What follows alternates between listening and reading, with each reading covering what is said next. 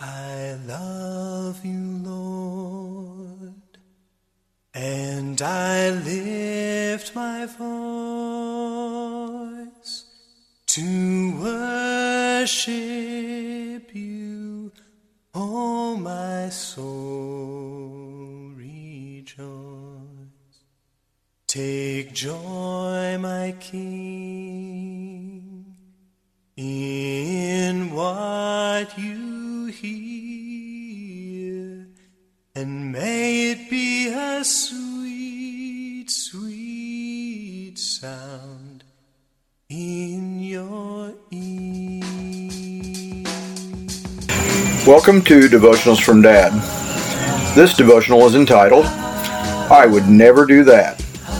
Have you ever seen someone do something you deemed rather stupid, dangerous, foolish, or just downright odd, and said, well, I would never do that? I know I have. Well, be careful what you say, because sin is a slippery slope, and one day you just might slide off the edge. 1 Corinthians chapter 10 retells the story of the Israelite people as they were wandering in the wilderness. It tells how God parted the Red Sea and brought them safely through. It tells how God sent them food to eat, manna from heaven, and then quail, and how He provided them fresh water from a rock. Yet after all these miraculous things, they still did not obey God. Hindsight is always 20/20. It's hard to understand how a group of people can be so blessed by God, how they can be surrounded by miracles daily and still not see His greatness. Yet it happened to them, and it happens to us today.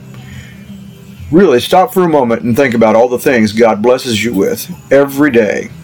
I am by no means a rich man, yet I have a roof over my head, and not just any roof. I have central heat and air, a big screen TV, a freezer, refrigerator, and cabinets that are filled with food. I never worry about where my next meal is coming from. Many times I have such an abundance of food, I end up throwing it out simply because I'm tired of it. Did you know that according to the United Nations Food and Agriculture Organization, nearly 1 in 3 people in the world do not have access to adequate food?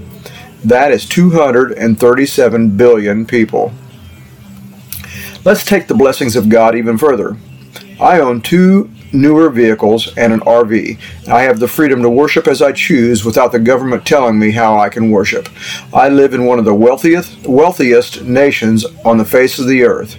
Here in America, there are 33.5% of Americans that own more than one car. I guess that means I'm in the top third of the wealthiest people in America, maybe even in the world. The U.S. Commission on International Religious Freedom's 2020 report stated that 29 countries have some sort of limitation on how you can worship.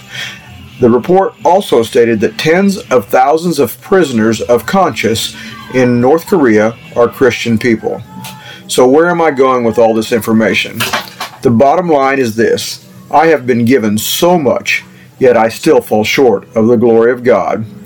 1 Corinthians 10-12 says, so be careful if you are thinking, oh, I would never behave like that. Let this be a warning to you, for you too may fall into sin.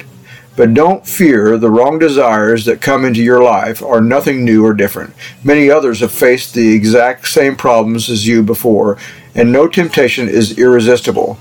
You can trust God to keep the temptations from becoming so strong that you can't stand up to them. If you pray persistently and fervently, God will show you how to escape the temptation's power. Just don't be like me and think you can overcome it on your own power.